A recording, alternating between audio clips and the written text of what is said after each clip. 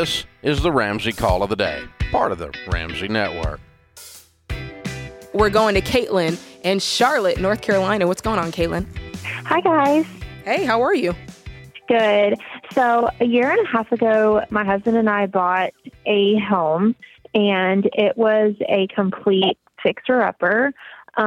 It took us about 7 months to renovate it. In the meantime, we lived with my parents, and we had 2 kids at the time, and in the middle of it, I had another baby, and it was crazy. But we ended up going about $45,000 over our original budget, which was kind of not our fault because once we got into things, we realized, oh, wow, this needs to be done, and it just added up really quickly. So here we are a year later, and we are still about $45,000 in debt from this house. And we're kind of like, we don't even know, like month to month is just really hard.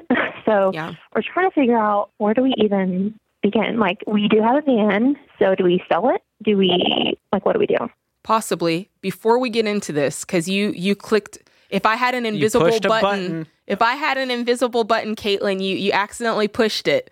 Because whenever people say, somehow we ended up in debt, and they kind of make it seem like they had no hand in it. It just kidnapped them in the night and, did that. And I want you to, let's be real about that for a minute. Like, hey, we just were like, let's go on and do it. If we need to do this now, let's go on and pay the money. We'll go ahead and go in debt to do it. So it's such a big part of going forward with what George is going to explain to you next. The first part of that is going, hey, this didn't happen to me.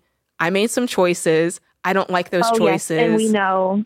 Yeah, right? Definitely. And that's what we're trying to fix. Well, Good. Let it be a lesson to everyone listening who thinks I'm going to be the next Chip and Joe and buy the next fixer-upper, and it's all going to go perfectly and under budget, and they're going to put us on the TV. This is reality. Yeah.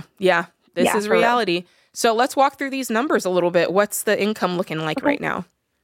We make about $65,000 to $70,000 a year. Okay.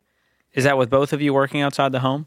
Yeah, so my husband is in the ministry, and I am like a self-taught photographer. Cool.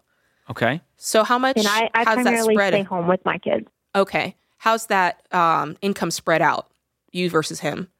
So he makes $50,000, and I'm just trying to bust it and make as much as I can. Great. All right. And what kind of debt is this? Did you put it on a personal loan, a credit card? Okay, so you probably won't like this either. We ended up using our paid-off vehicle as collateral and got a loan from that. So that loan is currently $19,000. Then we have the rest of it on credit card. Okay. So do you have any money set aside anywhere else? Do you have savings anywhere that we should know about? Any liquid cash? Nope. So we're kind of starting from baby step 1 because we've just kind of been trying to survive month to month.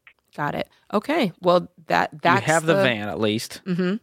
What's the van worth? Yes. And we could sell it for about $17,500 or so. So we would still owe about $2,000. So we could, pay that off. But that's kind of what my question is. Where do we even start? Do we keep it until we have the cash to pay? Yes, you can do that. The other option, which I like you saving up cash as the first option. The other option is you go to your local credit union and you get the difference as a loan plus a little bit to get you a beater car, and you can do it that way. Okay. How quick could you get $2,000 plus a little bit more to buy a beater?